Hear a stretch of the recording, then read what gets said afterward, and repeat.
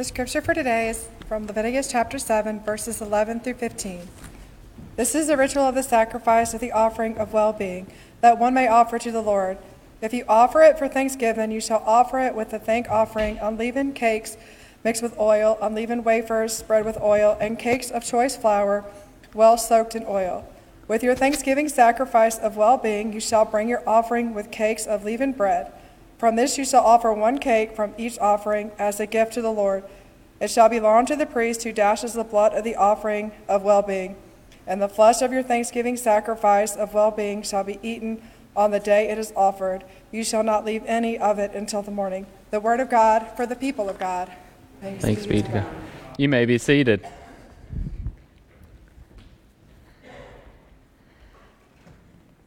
So this upcoming Thursday, right, it's a big day in a lot of our minds. It's a big day that we celebrate.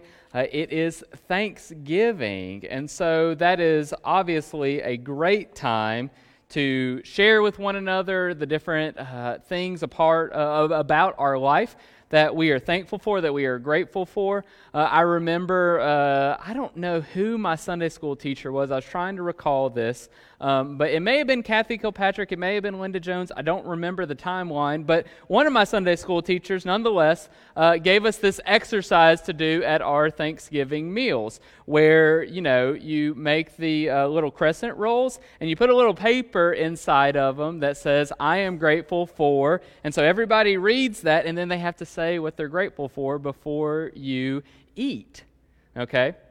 Because sometimes, being that Thanksgiving has lots of food, we forget to talk about, the things that we are grateful for, the things that we are thankful for. So we did that at all of the different Thanksgivings that we went to that year. And it was a very interesting exercise because it makes you think, it makes you really reflect. Now, sometimes when it comes to what are we thankful for, it's something as simple as, hey, I'm just very thankful it's not cold today. Or I'm thankful that my house has heat. But the more we keep thinking, we actually are probably able to share a lot in our lives that we're thankful for. To celebrate and share with others, not only, things that pertain to us or things that are simple, but also thankful for how God works in our lives. And let's be honest, Thanksgiving is also good, again, just because of all of the food. Because when we come around the table and we join together in a meal, a lot of times we have more conversation around that meal than maybe we do the rest of the day. When we're sitting around the table with family and friends. So as we're preparing for Thanksgiving, I want us actually to kind of go backwards a little bit. I want us to think about, I wonder what Thanksgiving would have looked like thousands of years ago. Let's set the stage, okay? So we read out of Leviticus, which I'm sure you're thinking to yourself, Leviticus, that's a very interesting scripture to bring in on Thanksgiving. Because traditionally, when we think of Leviticus, we think about the legal aspect of Leviticus, all of the names and the law that comes in. But in those first 7 chapters, as they are kind of writing and trying to really reestablish or understand what their culture is going to look like, because, they have just left Egypt. They've gotten to where they are no longer slaves. They are in a new community with one another, the Israelites are, and so they're really having to start from scratch. And so one of the reasons, if you really think about the logic behind it, that we have these teachings or these rules that we think of in Leviticus is because they're just trying to figure out, okay, now we're a group of people, so what are we supposed to do? And in those first couple of chapters, it's all about kind of the different offerings that we give to God. And when we think about all of those different offerings, a lot of us have definitely heard or, have a perception of like a burnt offering, right? An offering in my mind where you take whatever the animal may be, you take it to the altar and you burn that because you are trying to atone for your sin, right? Because you have done wrong, and so to make it right with God, you have this burnt offering. And the way I read it makes sense, right? Because I'm trying to figure out within my own life, right? I see that I have done wrong, and I'm trying to reconcile that. That's how I read it with the Israelites. But the more you read in those 7 chapters, and the more you understand what they are sharing, is that this book, this legalistic book that we think of, and when we read it, when we think about the legalistic in terms of what it means to us, and how maybe we're doing or not doing, again, this community is writing rules because they're a new community. This offering of atonement that they are doing, it's not in their minds so much about them doing wrong in their lives and how they themselves are able to get to heaven or whatever it is that they think they're going to go to in this new creation, right? It's more about for the community, right? We want the community, whether it's somebody else's action or our action, as a community, we are worried about how what we have done will affect the community that we are in now in this land that God has given us. And take it a little bit further. When we think about these burnt offerings, right, we don't really think about the fact that in those first couple of chapters, first 7 chapters or so, it not only talks about the burnt offerings and the grain offerings and the Thanksgiving offerings, all these different offerings, it talks about how we are to share these offerings with one another and with the community around us. Now that's interesting, right? Because in my mind, right, as I read this and think about it, I would have thought that, I'm doing this offering because I messed up and I want to be where I want to go, and so therefore it's for me. But it's not. Because we share this offering, and as it talks about, we keep it warm. We offer it to all of those that we encounter twice a day, and nothing is to be left behind. And the reason, I think, that my understanding originally of this book, of these practices, is because our culture today, right, when we think of what am I thankful for, what has worked for me, it's all about the individual. We fall into that trap. I definitely fall into that trap, right? I'm not trying to say that I'm any better than someone else, but we do. We think about how things are going to affect us. We think about how, what is it that we need? What is it that we can do for ourselves? But thousands and thousands of years ago, as the Israelites are trying to figure out how to be a community, their thought process was not so much about themselves, but was about the community as a whole. And not only with their community with each other, but their community with God. Giving thanks, but not only giving thanks for what God has done in their lives, but what God has done in the life of the community. Making sure that their actions did not affect the well-being of the community.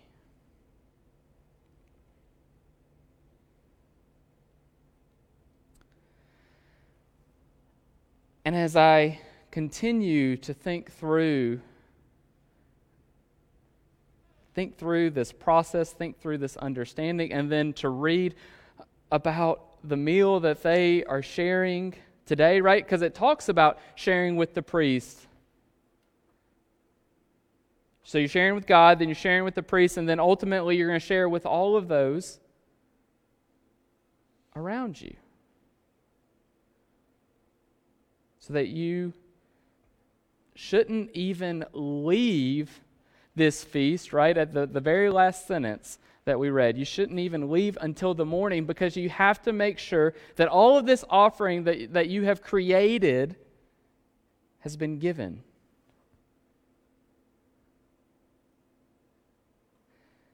Now, how many times in our life, and I know that I have done this, have we said, well, that action, that puts a jewel in my crown. What do I need to do to have eternal life?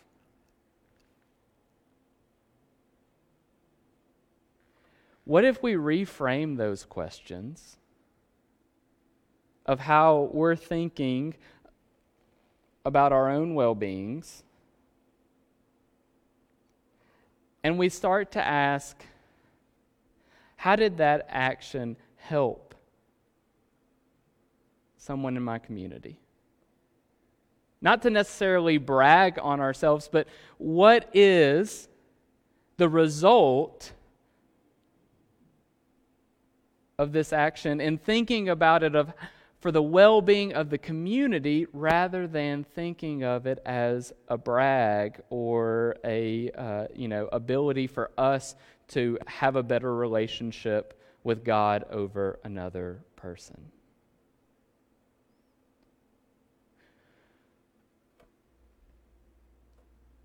What if we sat around our tables with our family and friends in the next week, and rather than thinking about what are we thankful for our own lives, for ourselves, what's something that we're thankful for the well-being of our community? What is something in our lives that not only benefits us, but benefits our community of faith, benefits our city, our country, our world? Also, rather than sitting at a table maybe and talking about what we're thankful for us, enjoying all of the great food that we get to have and fellowship, what if, we think about how we're thankful for what God has given us. Think about it: love, presence, hope, compassion. And in knowing of what we are thankful for, we go and we figure out a way to share it with the community, to share it with those that we encounter. It's great to have that presence of God in our life, right? It's great to say, hey, God is with me. But it's even more impactful to help others know that God is with them. To help others know that they are loved by their Creator, their Almighty God.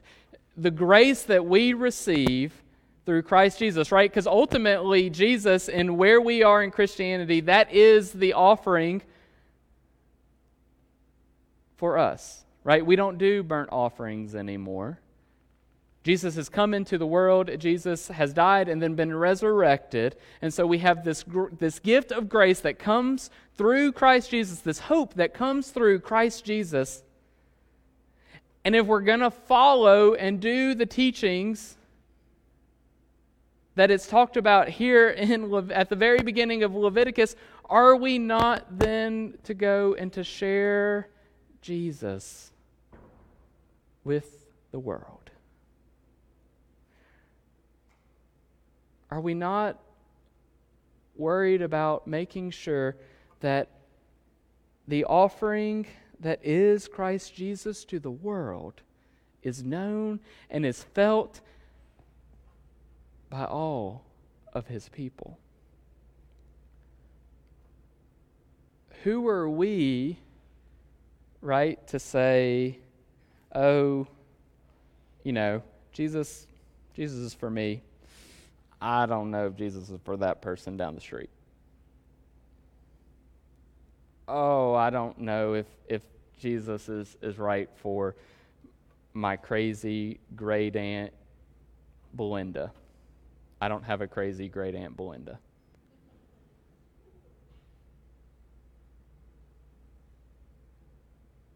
But we realize that Christ Jesus is for the world. God's presence and God's love and God's grace that comes through Jesus Christ. It's to be shared with all of his people, with the community of faith, just as the community of faith has done for us. The people who have shared Christ's hope and love with us to help us understand that we too are a part of the body of Christ.